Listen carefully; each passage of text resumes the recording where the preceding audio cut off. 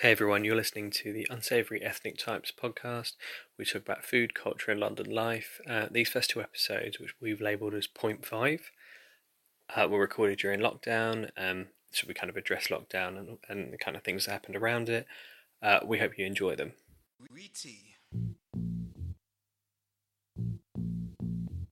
Don't touch that doll.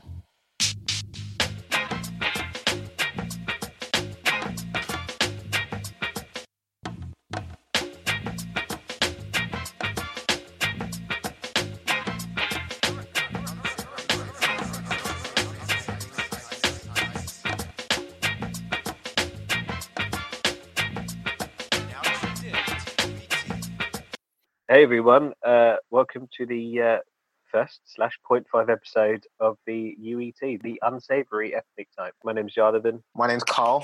There we go, Carlos. Some might say even Carlotti if you're being Italian. Who else is next? Who's muted themselves and can't talk now? My name's Janaki, aka Nak. My name's Katasi. A very, That was really a very great. hungry Katasi. Yeah, This is, hungry this is in the corner, girl in the corner. Like it's Dizzy Rascal thing. this is a food and culture podcast that was due to release in the summer once we had all our episodes. But as we all know, we're living through unprecedented times. COVID crazy times. So we thought we would address the situation as well as all the kind of progress and protests that are associated with BLM. One of our party is very low energy because despite it being a food and culture podcast about London life, they've had no food. And they're way too cultured for this actual podcast, and that's a clash that's come about now. I might just be hungry. Is that what they say? When you're Oh my god, I think you meant hangry. hangry, but You've been in lockdown for too long. so hungry. You so hungry was an angry word. yes. The hanger is real. Yeah, it is. Cool. So we want to kick this off. We want to talk about COVID and the ensuing lockdown and kind of the calamity that it caused, and also how that affected people's interactions with food. For me, at the beginning of the lockdown, I would go to shops and I would see people stockpiling. I saw a gentleman come out of Tesco's with a bag full to the brim of whole life milk. And Wow. it's a thing in your head where you're like, oh, that's smart, but also it's a dick move. Because you're like, oh, there will be enough if we don't hoard. If you don't create art. I don't know if that is it smart though, because people were doing it and then throwing away. Food was expiring, so they're having to throw it away.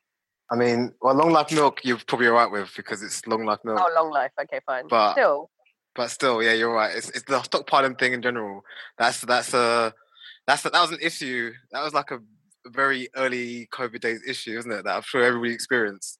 Like, we might not have these ingredients that we've just grown up with in our lives for. What will we do if we can't period. wipe our bums? Exactly.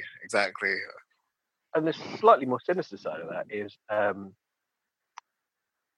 know lots of these images went around, kind of the hysteria that was on WhatsApp. There was something like what seemed to be quite extortionate price gouging.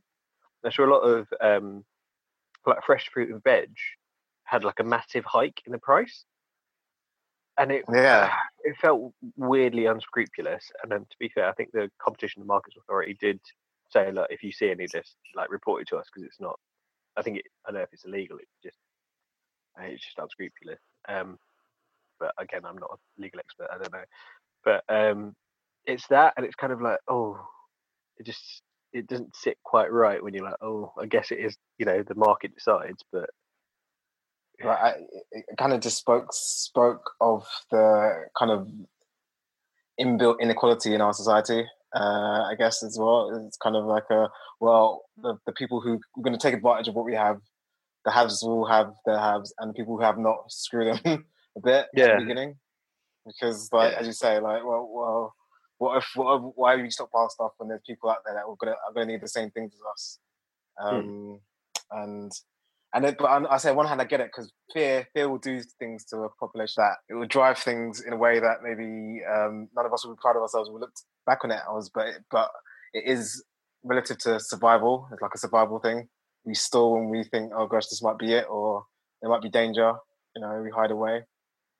So, and also, I guess you don't know people's circumstances in terms of, are they at risk? Are they living with vulnerable people and things like that, right? And then it's like a case of considering so many, like, I don't know about you guys, but we couldn't get any shopping delivered, like online orders. We couldn't get any slots. So I guess there's an element like of, I understand why people are doing it, but I think it was like, I don't know, just being a little bit considerate, like, you know, a whole trolley full of bagfuls or whatever long life milk is not gonna clearly excessive, right? I think people. Yeah. Can you hear me, guys? Yeah, we can hear. I think people were being just rather like irrational, and it was just people's true characters coming out in terms of the selfishness. But on the subject of unscrupulousness, I think there was an opportunity to support like more local businesses. So like my corner shop, for example, I started thinking that I preferred one over the other because they started. They were limiting the amount of like items they could get because they could get stuff straight from the cash and carry. So toilet paper we ended up actually getting from there than say from Tesco. And I respected that. But then the other guy, you know, in the corner shop, he was just selling toilet paper at like £20. You know what I mean? So whilst I wanted to support like local businesses, I was also feeling a lot of like, I guess like disappointment in that decision. And I think it was important that the trading standards did sort of like those sorts of irregularities. Yeah, I mean that to me feels unscrupulous. To speak to the next point though, yeah, like you got to hear like both sides of every story, right? It might have been that you know, you've got elderly parents and you're picking up for your household and their household, or like you don't know the circumstances of every person. Something like the a bag of life full of long life milk doesn't seem like it is. Oh, you know, I've got 2 households to buy for or whatever. And it's, I guess you want to limit your exposure, right? Like if you're gonna, you know, you're gonna stay in your house and hole up. I'll buy 2 weeks worth of shopping instead of 1 because then I don't have to go out for a second week. Like there are logic, and like I'm not here to judge people's lives, but like it's a pandemic. We should be thinking of like each other as well as ourselves.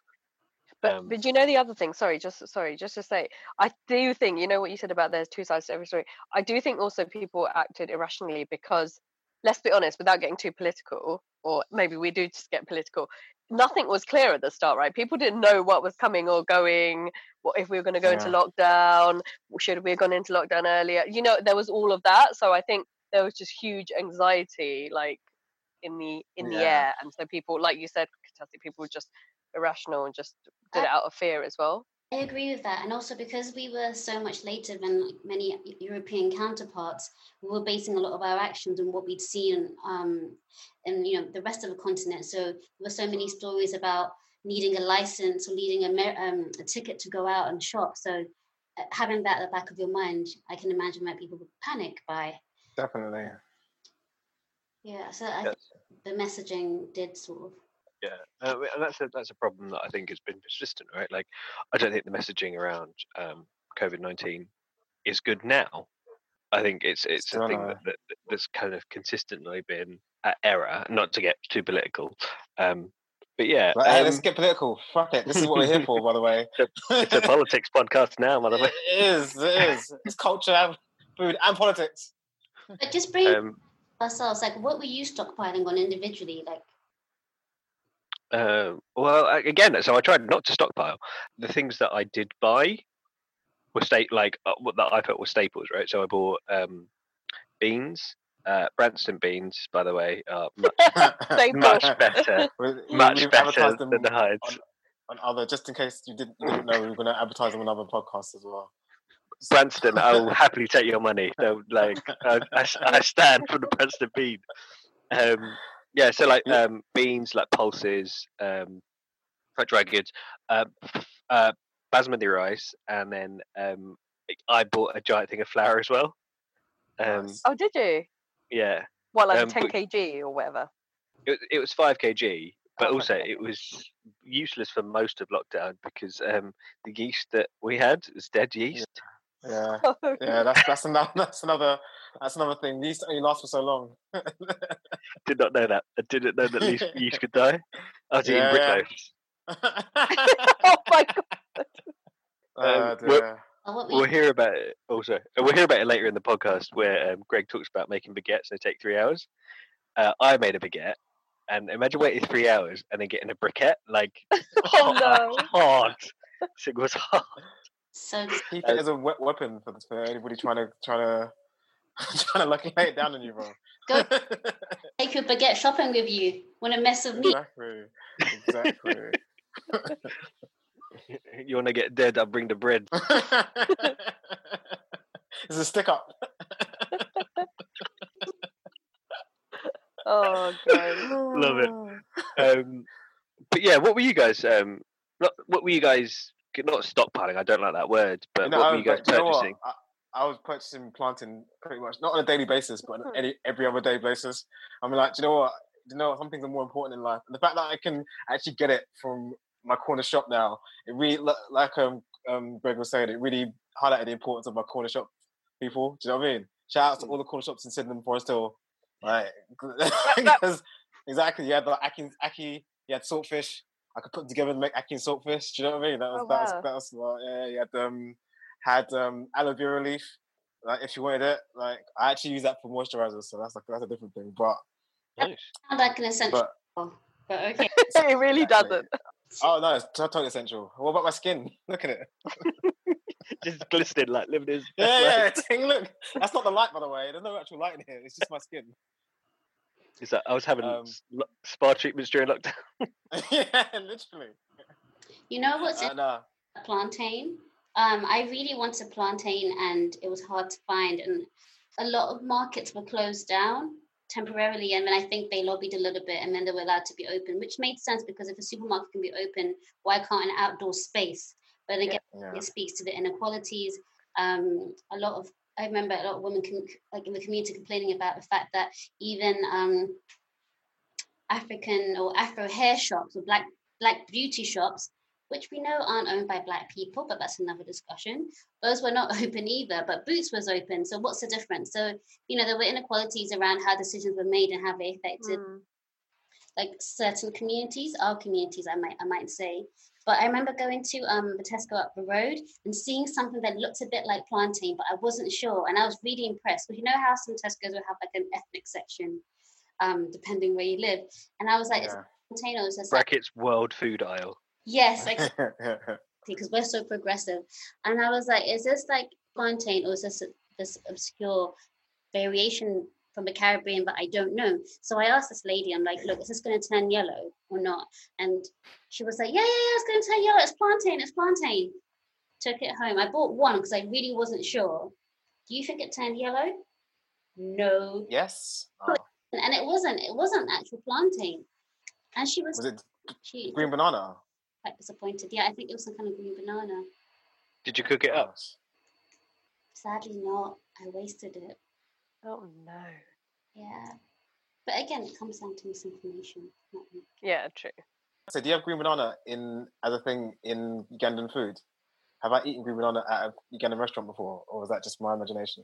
So it's matoke, and I've actually been doing some research about it. I wrote something on my blog, and it was supposedly introduced by the Chinese, like in the 1400s to Uganda, and it's then it's mutated into its own variety. Now it's referred to as the East African Highland banana. Yes. So yeah, we do. And you had it at Exeter Lion back in the day. I did.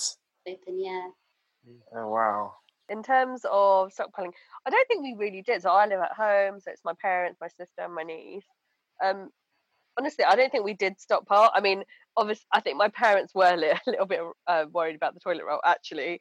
But again, we didn't have like stacks and stacks. I honestly don't think we stockpiled. Me and my sister were just taking turns and going once a week, and then once we could start ordering online, we were doing that. But yeah, it wasn't really anything we were stockpiling. We were just making sure it's the usual Asian thing, isn't it? Just making sure you have like maybe 2 packets of pasta in the cupboard or something like that, but not like packets of like a whole shelf full or whatever.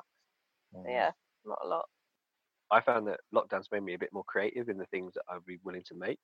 I was wondering if anybody else found that same thing. I think in the beginning, yeah.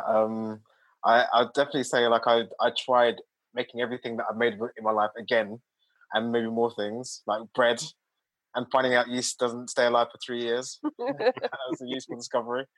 Yeah, bread, desserts, and but then I kind of got into being able to buy those things more and more, and it kind of dissipated as that went. You know, but oh, bread's available now.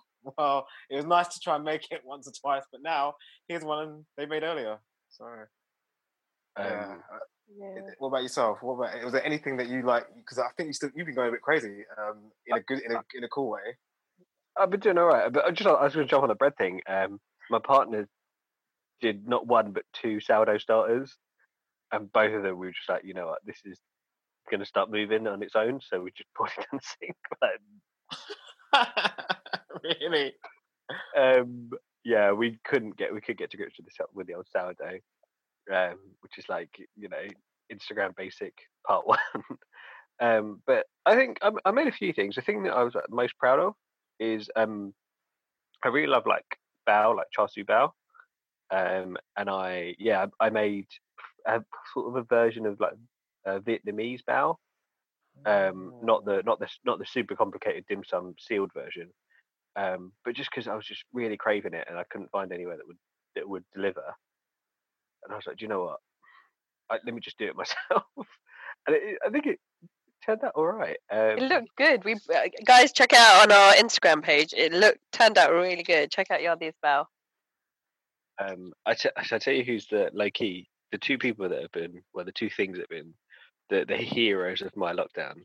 BBC Good Food website, which I always shout out, and Time to Eat by Nadia Hussein, the lady that won Bake Off. Yeah, that is a good cookbook if you can get it. I mean, I know it's been sold out, or at least on Amazon, for ages, so we had to get it on the Kindle. But yeah, like she's really holding it down. She does. I think I made like 4 or 5 things out of it. Like it was a week where it's like every single meal was something to do with Nadia. Amazing. Yeah. What's your favorite? Name a recipe that you'd be like that. Try that at home, man. You got to try that. Well, she doesn't call it what it's meant to be called. She calls it like chocolate hazelnut spread mousse, because I don't think she can use the word Nutella. Yeah. But I can. But Nutella mousse is, oh yes, very good. Yeah, that sounds amazing. Yeah. Interesting that you mentioned Amazon. I digress a bit, but during Amazon there was a petition going around because they were selling very racist material. I mean, they don't really have much of a filter. You find pro-Nazi, Islamophobic material in there, and this particular petition was around Agatha Christie's 3 Little N-Words.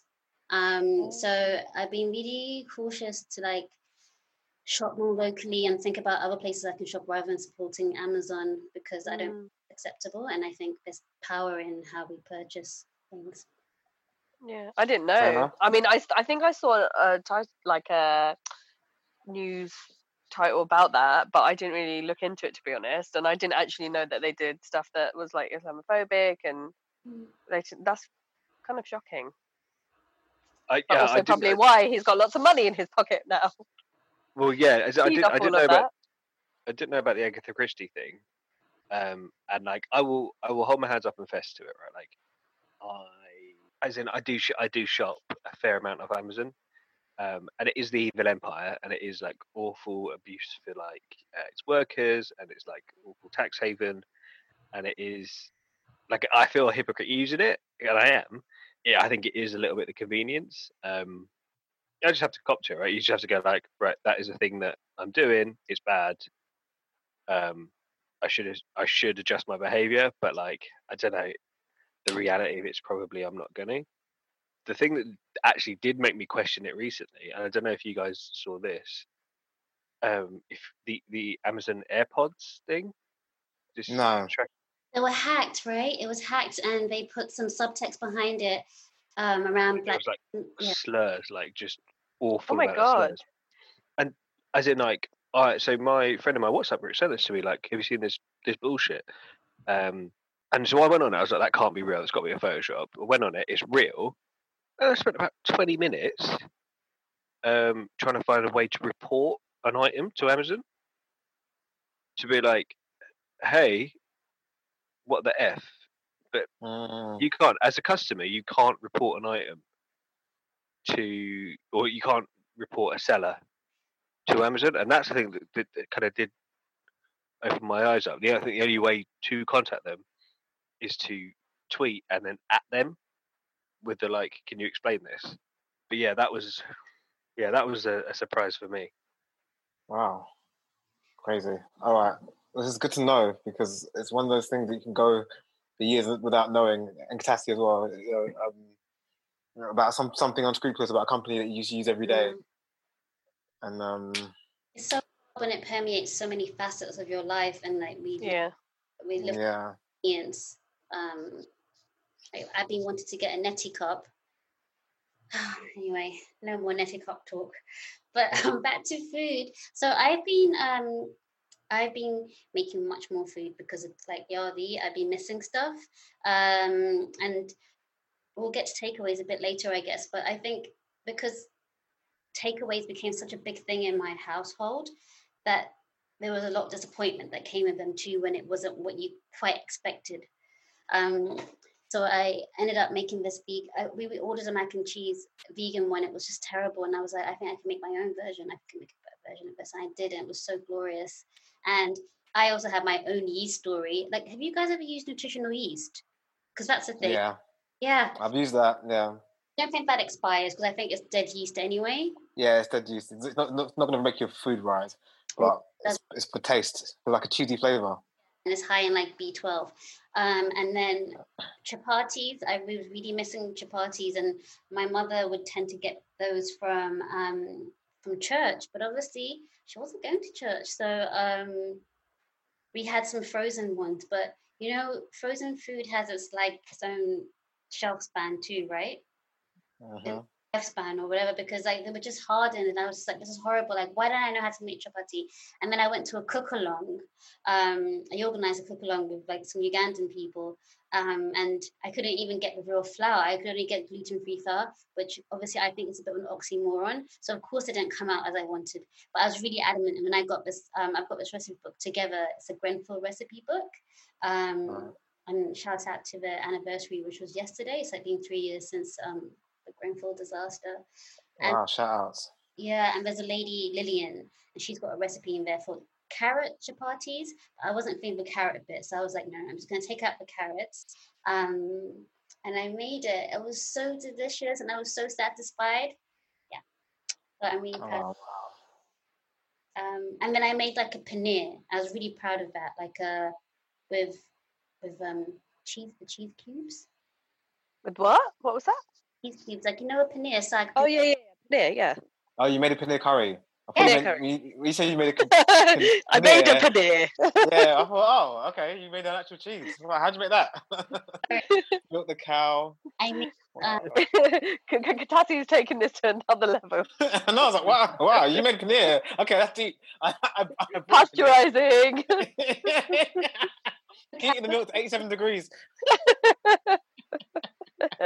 But yeah, and I really, it's something really rewarding, and like just shopping became shopping still is like just something to do. Like there's nothing else to really do apart from just go browsing, and you know, you like you're in. I remember that last week I was at Holland and Barrett in the queue, and it's a small Holland and Barrett, and I was like, why are they taking their time? These two people, there's not really much to buy, but it's just something to do, isn't it? Just browse and look around. Oh Lord, it's an out. So yeah. Yeah, it is. It's like the only excitement, right? Yeah. It's an adventure. I think so.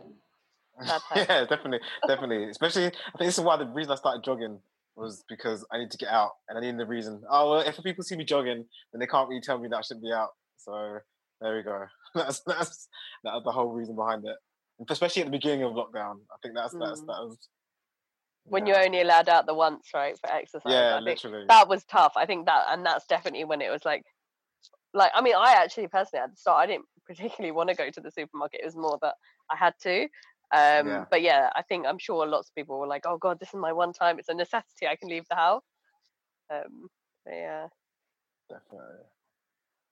So with me, my food is probably pretty telling about my eating habits and why I put on half a stone in lockdown. So I actually haven't been doing loads and loads of cooking, predominantly because my mum does it all, and I'm very lucky, so I get a lot of home cooked foods and Sri Lankan food most days. So I was, because we weren't really buying like as much junk food. Well, definitely when I was going, I wasn't buying much junk food. So I think I made things like I made brownies, a Victoria sponge. I started making like oat blueberry pancakes for breakfast. Can They were lovely. Please. Oh, but it's got an egg in it, so it's not fully vegan. So I am plant-based. I don't even call myself vegan. I found out that veganism is a lifestyle. Veganism is more of a lifestyle, and plant-based is there's a relaxed nature about that. You wear leather shoes. But you know, eggs aren't plant-based, so you can't. Yeah. You're so annoying, Carl. 42 on this left. Okay. Oh, and also, well, as you said, we can talk about takeaways later, because clearly I'm missing something. But also, I made the fake McDonald's hash brown at home, which was delicious. Nice. They were very nice. But as I said, it explains a lot, and it explains the weight gain during lockdown. Sure, I'm sure you're overestimating your weight gain. I'm sure 100% not. Did any of us make like the McDonald's hash brown, make the like fakey versions of things that you love? I know I personally made the Greggs sausage rolls from Greggs recipe. Greggs steak bake. I love Greggs. Nice. The carbonara from Vapiano's. They dropped the recipe, and I was like, "Oh, this is amazing." But yeah, did either of you guys make any like? What did I make? Oh, my wife made me bakewell tarts, because I it's not like I even eat them that much. This is my favorite thing that Miss Kitchen does. Even though it does make exceedingly good cakes, I found out recently, and my wife started making them, and they were basically like, if you mix crack, heroin, and heaven, and just kind of implanted it directly into my vein, I think I'd have chosen the bakewell tarts, because they're pretty insurmountable. Even now, I'm getting quivers and shakes thinking about them, and the sweats are happening, and I'm hallucinating. It's because it's been about 3 or 4 hours since my last one. That showed us, or did she make another batch? No, she made 2 batches so far. I've eaten 1.7 batches so far. So yeah. That's exactly. And even then, there's basically, I hope she never makes it again. But I wanted to make it every day because I know it won't be good for me. But oh my gosh, I miss it in my life already. So yeah, that's the story of my bakewell. I mean, my tart. Lockdown. That's pretty much been the highlight of my life. What so in terms of takeaways, has anyone ordered any takeaways or gone to their local shops, Morley's, restaurants that are doing takeaways? Yeah, straight up. I think we had 2 takeaways. We had there's a Turkish near us, Lokma, which is like it's amazing. We had like quite early on. We had that as a treat, and that was really nice. And then when the Morley's near us opened up, we went in there. Both of them weirdly looking really forward to them. Like if it was a regular day and it was a regular takeaway, I wouldn't care. But I think lockdown has made takeaways more an event, more special. I totally concur with takeaways. We kind of had a tradition of watching UK Ninja Warrior. I think that's what it's called. Every Saturday, that's been on. Waiting to see the champion, and takeaway had become a part of that more than we've ever done. Like we wouldn't have done that on a regular basis before lockdown, but it became like a try a different takeaway on a Saturday thing. Yeah, so we had some Japanese, which was really nice actually. There we go. Yeah. So yeah. Katasi, what about you? Well, we had some Honest Burger last week, and I thought about you guys. Oh my! That is what I've been missing the most. The vegan honest burger. No.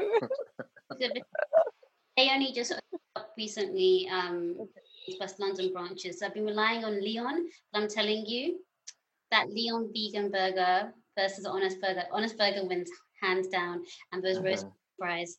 Oh my goodness! Like I could go back there again this week. And I've just been thinking lots about food I do want to eat. Like I just want to go to Five Guys and have the fries. The fries. Oh my god, Five Guys Occasion ones. Oh. Yes, those ones. Click and collect as well. That was a nice. Yeah. So I guess from this week, a lot of more of these businesses will be open. Hopefully, right? They were open, or in South they were open. Well, the one near me has been open all this time. You know that, right? They never shut down. We're talking about Morley's or Morley's. Yeah, Morley's. Or you talking about Honest? Like Honest, Five Guys, oh, the bigger ones. Oh yeah, all the other ones, but yeah, I think so. They should do it because all the shops and everything are opening this week, right? Yeah, hopefully. What about yourself, Johnny? Have you been eating takeaways at all or anything? Just a few. So actually, there was one week I was craving the Honest Burger, and I'm not plant-based. I'm not vegan. Clearly, I'm not plant-based. And I love meat, but that Honest Burger, when I go to Honest, I will eat the vegan burger. I will pick that over the meat burger. And I was craving it so much, and obviously I couldn't get it. And then I tried to order a burger and sweet potato fries, and it was just not the same. It was disappointing, shall we say. And then had some Domino's just once. That was, Domino's. Morley's is my ultimate fave, though, obviously. got to have some breast and wings, right? Undefeated king of this podcast is Morley's. 100%. Yeah, literally. Morley's, if you want to sponsor us, no. So Morley's, Could you give me a black card? I'll happily take it. I'll bump Branston off. They'll be off, and I'll just be strictly Morley's. Do you know what I am actually? And I know these are all like chain restaurants, right? Or like takeaways, but I'm really missing, and I didn't think I would. I'm really missing Nando's. I'd love Nando's, but I'm saying before it was so accessible and kind of overplayed, right? To a point where you're always going, it's so easy. Everyone always says it's so cheap and blah blah. And now I'm like, actually, I think because I couldn't have it, I'm missing it. Like I want it even more now. But I think isn't that like human nature summed up in a problem? It's like, oh, I didn't care about that thing that I could have all the time before. You can't have it anymore. Oh, I want it. I want it even more than I wanted it in my life. 100%. Look at the t-shirt. Look, Yardi's currently holding up his, because this is the audio, obviously. Yardi's currently holding up his Morley's t-shirt. Morley's through and through. Which makes me think we should have actually made this a video. That was worth it just for the shot. Wow, you actually got a real Nando's t-shirt. That's official Boss Man t-shirt. Literally. That was a really great conversation. Up next, we've got an interview with my friend Greg. He's got a really interesting tale around food and his kind of history with it. It's we think you'll enjoy it. You know me. Yeah. The person that looks like me is my sister, Janaki. Yes, I met your sister. Oh yes, yeah. God, you've met her. Yeah. So the person labelled iPhone is Carl. Hi there. Right. Katessi is Katessi. Hello. So us four have a food and culture podcast about food and culture and stuff in London. Right. When we were discussing certain things, like I immediately thought you, because you're probably the best, one of the well-versed people in cooking that I know. I just like food. I mean, to a incredible extent. And like, I don't know that many people that make their own chili sauce. The which one? That make your own chili sauce. Oh yeah. I think you do lots of cool stuff like that, and so I wanted to get you on the podcast, and also like because you're Trinidadian and and then you live here now, and so it's kind of like what have you brought over, and how did the cultures mix? Okay. So yeah, what's your history with food? My history with food. Well, as you said, I'm Trinidadian, and as you can see, I look Chinese with a Portuguese surname. One grandmother was black. One grandfather was pure Portuguese. I've got Chinese on both sides. Being from Trinidad, we're exposed to pretty much everything. We celebrate everybody. So we would eat Christmas. I was listening to your podcast from last time, and I think it was iPhone said he eats ackee for breakfast on Christmas morning. Yeah, that's right. That's kind of Jamaican, so I'm assuming some Jamaican roots there. That's correct. We celebrate Christmas, as you said, so we have ham, we have turkey, we have all those things. We also celebrate things like Eid and Diwali, so we eat loads of curry as well. Being Chinese, must have Chinese food, and being Portuguese, I do have some Portuguese dishes that are dear to my heart, if that's the right way to say it. That is. Pastel de nata. Which one? Pastel de nata, because that's dear to my heart too. I never heard about that till I came here. Really? Interesting. Are they like the chicken tikka curry of Indian food? Or Portuguese that food? was also a surprise. Our curry in Trinidad is Madras. So I only ever knew yellow, spicy curry, because we always put pepper in everything. And to come here and not know what to order when you went for curry. There's red curry and green curry. I was like, all right, I'm going to try everything. So I'm working my way through the menu. Nice. So, like, if you were going to pick your favorite meals, how do you think they'd split across, like, like half of the globe? Your heritage is, almost all of the planet. How do you think they split? Favorite meals. I like food. I have had this discussion before with my family, trying to decide what's your favorite dish and what's your favorite food, and it's not possible to pick one. I grew up eating a lot of Chinese food, so I have a weakness for noodles and veggies and all the things that go with it. I love my Caribbean food. Our influences from slavery days with African food, peas and rice. Well, you all do jerk chicken in Jamaica. Our stew is different to the stew that you all have in England. Right. Do you all have make macaroni rotis as well? Yes, we do. Yeah, we do. Right, they don't do that here. Ah. They do mac and cheese, but nobody. Yeah, you don't get the pie. Yeah. My Portuguese side, I really like salted fish, salted cod. They call it bacalhau, and I absolutely love that. My kids hate it.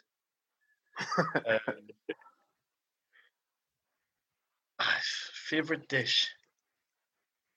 I honestly don't have a favorite dish.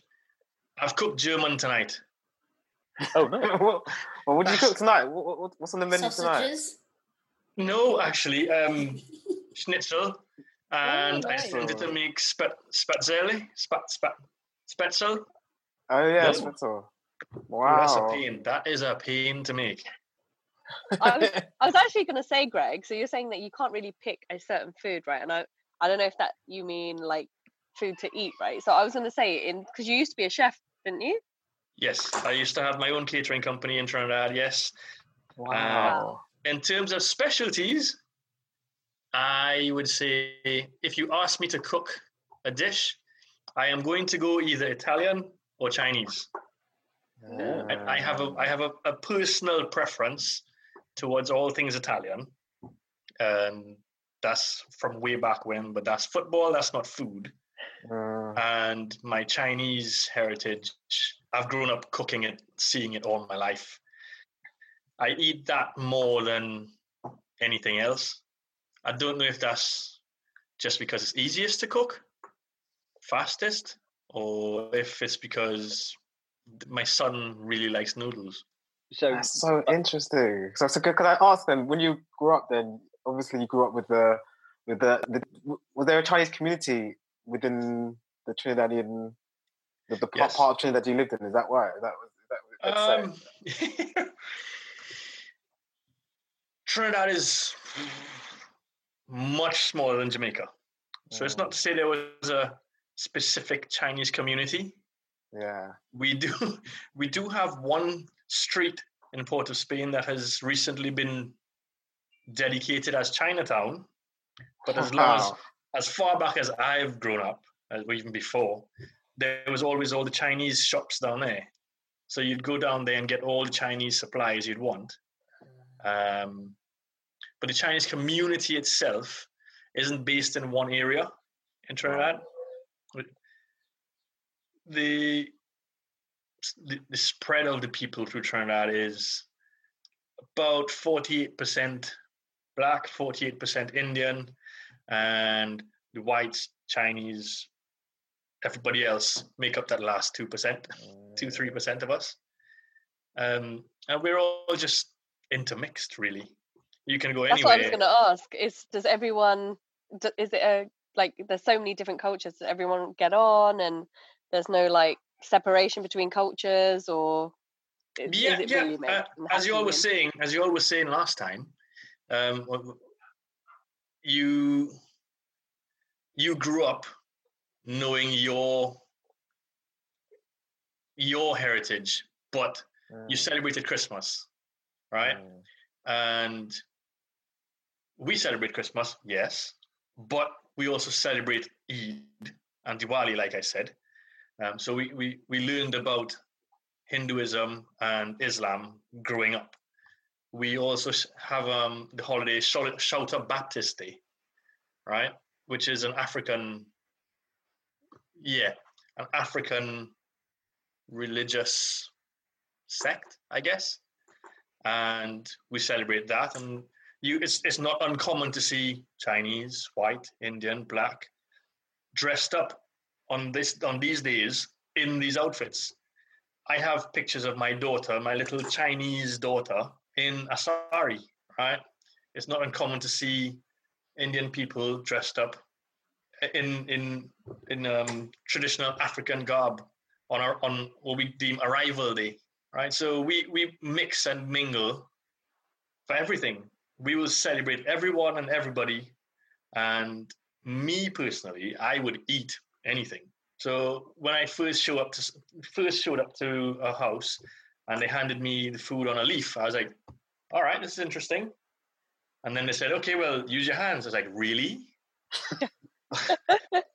I went. I enjoyed myself. Sounds really nice. That's really beautiful. Like, as in that everyone is accepted and everyone is allowed to kind of celebrate their own cultures, and everybody celebrates everybody's culture. Like, it's like, and there's no like, oh, this is we're on Christmas. Like, that sounds like truly beautiful. It really does. I mean, I have a question about the melting pot you've described. Do you think it's representative of the government? Does your government represent like the plurality of your nation? Trinidadians are generally really good, really nice people. And yes, our politics is divided specifically along those race lines. We have two major political parties. One is a majority Black and Black supported party, and the other is a majority Indian and Indian supported party. And despite the fact that we will celebrate and do everything together, party lines and political lines are the only time that I think Trinidadians can be absolutely horrid. Absolutely horrendous. And we will bicker and fight and argue all through election season. And 2 days after the election, if it's Eid or if it's Arrival Day or if it's Diwali, guaranteed they're all going to be dressed up and they're all going to be eating. Does that seep into like, I don't know, interracial relationships and things over there, or are there certain areas where? Okay, so that's what I was getting at before. Whether it's like there's Black areas, just like everywhere else, we do have the issues with racial divides and separation of classes. But the fact that we as a country can still celebrate one another and can still get together and unite for everything else, I would say we have a slight advantage in how we deal with things. We have a saying, an unofficial saying, that Trinidadians drink 95% of the alcohol that they produce and only export 5% of what they produce, because we will drink to celebrate, we will drink to drown sorrows, we will drink because it's Friday, we will drink because it's the weekend, they will drink because they've had a good day, they will drink because they've had a bad day, they will drink because why not? Right? And our culture of being laid back and relaxed, and whatever happens, we just let it slide. I think that is what makes us so accepting about everything else. Something bad will happen today, we'll argue about it tomorrow, and 2 days from now, they will move on and carry on with life. They're not going to sit there and wallow in it and let it take over everything. Just off the back of the kind of the mixing question, do you find that like a lot of like Trinidadian like cuisine is blends of the different cultures of the food cultures of the people come there or brought there? Yeah. Our food scene is completely mixed. We have people selling gyros. We have people selling roti with our curry. We have Chinese food. We have the African-influenced peas and rice, stews, things we call ground provision, blue food, dasheen, yam, plantains. And if you go to a house gathering, it's not uncommon to show up and have all of these things on the menu. My family is huge. I've told you about my family. My family is massive. And when they have a gathering, there's 4 or 5 sets of meat, 3, 4, 5 sets of starches, rice 3 different ways, macaroni 2 ways, potatoes another way, peas, vegetables, everything's going to be there. So it's not uncommon to show up and see a mix of food from all our influences. On the podcast, has anyone else got any questions for Greg? Yeah, I just wanted to know, bringing it back to the current times and where we are right now, I just wondered, what have you found hardest in terms of like with COVID? Did you find that your shopping habits changed, given like the variety of places that, you represent? Did you just think, I'm just going to go to like this particular ethnic food shop? Or just wondering what your experience has been around food during COVID? It was much harder during COVID because of where I live. When I lived in London, I could go to Brixton, I could go to Woolwich, I could get anything I wanted. I could get all my Caribbean foods. Out in Kent, it's much harder. So for me to find cassava in Asda, I would buy 4 or 5 instead of just buying 1 or 2. Shopping changed completely. I bought a 10-kilo bag of flour. So I made bread. I've made my own pasta. We've made cake. How much is left? How much of that flour is left now? I think I've used about 5 or 6 kilos. We baked a lot. I got my children a bit more involved in the kitchen. My son likes it. My daughter, not so much. But the style of food that we've cooked has been less Caribbean due to the fact that I can't get my Caribbean ingredients. I haven't seen a plantain out here in months. But as they will randomly show up with Edos, and I'll buy a bag of them. They show up with cassava, and I'll buy 4 or 5 of them, cut some up, freeze some, cook some the same day. So when I get it, I really enjoy it. I really enjoy the feeling of home. I don't know. Do you all do bacon? No, bacon shark in in Jamaica? No, not like I know of. I don't know. I'm not familiar with that dish. What's steak Okay. and shark? Well, it must be a Trinidad thing then. We usually buy it on the beach. Right. It's literally a fried bread, and it's filled with fried shark. Obviously, I can't get shark up here, so I've experimented heavily with various fish to get the right texture, Right. what would take the seasoning the best, and we've come with fried cod. So I would buy cod loin in shop, come home, cut it up, season it, fry it, and then make cilantro. Coriander. Coriander, Right, yeah. coriander. We have something called shadow benny back home, which is the closest taste I can get is coriander here. So I make my own sauce of that, my own tamarind sauce, all the different sauces and condiments that we would have back home on the beach. I would spend a day making these things just to have too fried bread with some fish in it. Right? When you buy fried fish here, to me it's really bland. Really, really bland. And then I cook my fish and I bite it and I can taste the beach. I can feel the sun. I can feel home. So I have gone to great lengths to make myself feel at home during COVID. Amazing. That is awesome. That's lovely. And that's like the great transportive power of food, right? That you can. Yeah. Food triggers memories. Food takes you back to places. You asked earlier my favorite food. My favorite dessert of all time is a creme caramel, a flan. I can taste a flan, and it takes me back to when I was about 6 or 7, back in my cousin's house. Right, my uncle made the best desserts I've ever had in my life, and the first time I tasted flan was in his house, and it instantly became my favorite thing ever.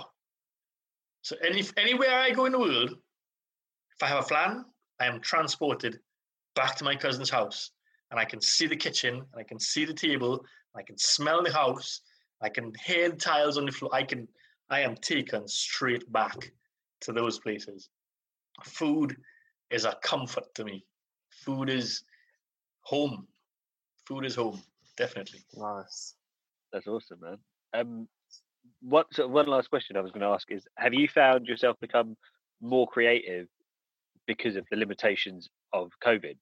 Like, you take on more. I've got these things. I can make this. I don't personally think that I'm creative. My wife says I am, because I will look in the cupboard and see nothing there, but I will make a meal of it. I will figure something out, put something together, make a meal of it, and she says, "Wow, how can you do that?" It's because I like food. Right? I think this will taste good with that, and that will taste good with that. I'm going to try it. Creativity, I tried to make spätzle, like I said. That was hard work. I don't think I'll ever do it again, but I can say that I've done it. Baguettes, they love baguettes. It takes about 3 hours to make baguettes. I don't want to wait 3 hours for food, but I do it because I enjoy it. Has everyone got a food processor? Yeah. Yeah. So you would cut your onion and your garlic and all your seasons. You put it all in there. I've got one in there. I find it therapeutic standing there and cutting my onions and cutting my garlic and cutting my spring onions and cutting. I do that and stand there, and I'm happy doing that. And it brings me joy. It brings me relaxation. And at the end of it, I'm like, yeah. I totally get you. I totally get you. I totally get you on that. Yeah. Like we have one, and we just don't. I don't know why, but I always cut the garlic, the onion. I cut everything. I don't even. It's not even really a thought to use the food process. Yeah. For some reason.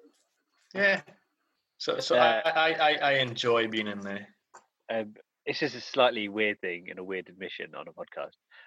I enjoy using a sharp knife. I think I've spent so long using blunt knives that I got a knife sharpener, and Oh then my cutting gosh. something with a sharp knife, you're like, oh my god, this is so It's like a much revolution. So good. It feels like good. it's like a revolution in your hands. Like, wait, this is what the cut was supposed to be like? Slice. Before I've just been crushing it. Slice. I'm not pushing a butter knife through an onion. Yeah. So we've got the stone, and we've got the normal kitchen one that they use. But yeah, we have a drawer full of knives. My son has his own set. The boy is 9. But he is, as long as he could stand, right? He used to come in the kitchen and see, well, what's Dad doing? What's Dad doing? And he was always in there with me. And he asked for his own knife, so we got him his own knife. And he will come and he will cut garlic, and he will help cut up anything in there for me. So the same way that I grew up watching my dad, my grandfather, and my uncles cooking, and I learned from them. He's taken that and learning from me. How old are you? Because he's 9 years old. How many children have you got? Sorry. 2. Great. 2. I've got my boy is 9. My daughter's going to be 14. Yeah. Wow. She during COVID, the school that she goes to sent home work, and she has to do food tech, and she had to do come dine with me. Oh wow! So she had to design a menu. Amazing homework. Yeah, that's show. She came up with her menu. She did a caprese salad as her appetizer. She did a lasagna with a green salad and garlic bread for her dessert, for her main, and her dessert was a homemade vanilla gelato. Handmade, no machine, nothing. She was taking it out and she was mixing it and putting it back for 4 hours. I am so proud of the work that she put in. Impressive. I'm guessing she won. Did she win? Was it a competition? Because it sounds like she would have won if it was. It was homework. It was homework that she had to do. So she had to do it. She had to plan her menu, send back a report on the ingredients, where she sourced them, what were the nutritional values of the ingredients, set out her recipe plan, how long it's going to take to do this, how long it's going to take to do that, how long her prep time is, her cook times, all that information she had to do, and then execute. And then we gave feedback on it. So me, my wife, my son, my mum gave feedback on it for her. And we all agreed the food was excellent. Excellent. Really loved it. If you need help with marking, you can send some my way. I was going to say, we'll come round to yours, Greg, after this. When this is all done. Welcome. He knows that. He knows you're all welcome. He knows everyone's welcome. Thank you so much for joining us on this call, Greg. No problem. It was a pleasure talking to you about this. And yeah, you're a font of knowledge on this stuff. I just like food, man. That's the only way to become knowledgeable. I love you. I just try everything. Why are you talking to me? I just had a catering business. I cook 2 different types of cuisine. I just like food. I've got no expertise in this field. Yeah, I've honestly never qualified myself. I wouldn't say that I'm a chef. I wouldn't even say that I'm a foodie. I would say that I am not even a connoisseur. Wow, man. I think you're a modest man. I think is what we gather. That's what you are. I just enjoy it. You're just completely modest. I enjoy food. I enjoy the process of creating it, making something that tastes good, that looks appetizing, and something that takes you back, gives you that feeling of nostalgia. That, oh, my dad cooked this for me, or my mum cooked this for me, my grandparents even like my uncle. I can taste it and I'm taken back to that house. So it's all about the feelings that food evokes in you. And that movie my son watched the other day, Ratatouille from Disney. and the food critic, he was such an uptight person, and this rat gave him ratatouille, home cooked, took him back to his childhood, and I can relate to that feeling, to eat something and be transported to a happy place. Awesome. Thank you so much, Greg. And where can people reach you? I know you've got an Instagram of like your kind of culinary adventures.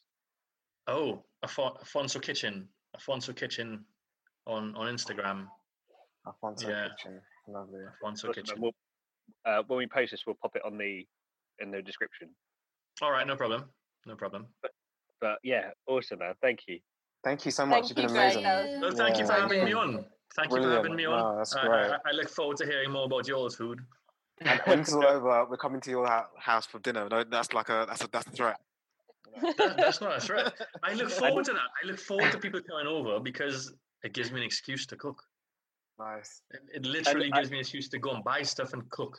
Oh, I can make this. I can make this. I can make this, and I literally get excited. Well, I've got to have jerk pork from you. You did have jerk pork, didn't you?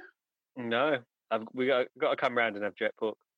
Didn't we have chicken in school? Did I have chicken? We had chicken. We had chicken, but chicken, no pork. Not pork. Because somebody didn't eat pork, so I did chicken. Yeah. Yeah. Awesome. No problem. Thanks, Yeah. man. All right, dude. Thanks so much, Greg. That was cool. That was really cool. It's lovely. That was really cool. He's a good lad, and he I forgot how humble he was, but he like I've had this really proper notice now. Yeah, it sounds amazing. I just really can't wait to try his food now. Like that's like an inspirational person to hear. Now I'm hungry and determined. Same. But no, that's it. No more podcast.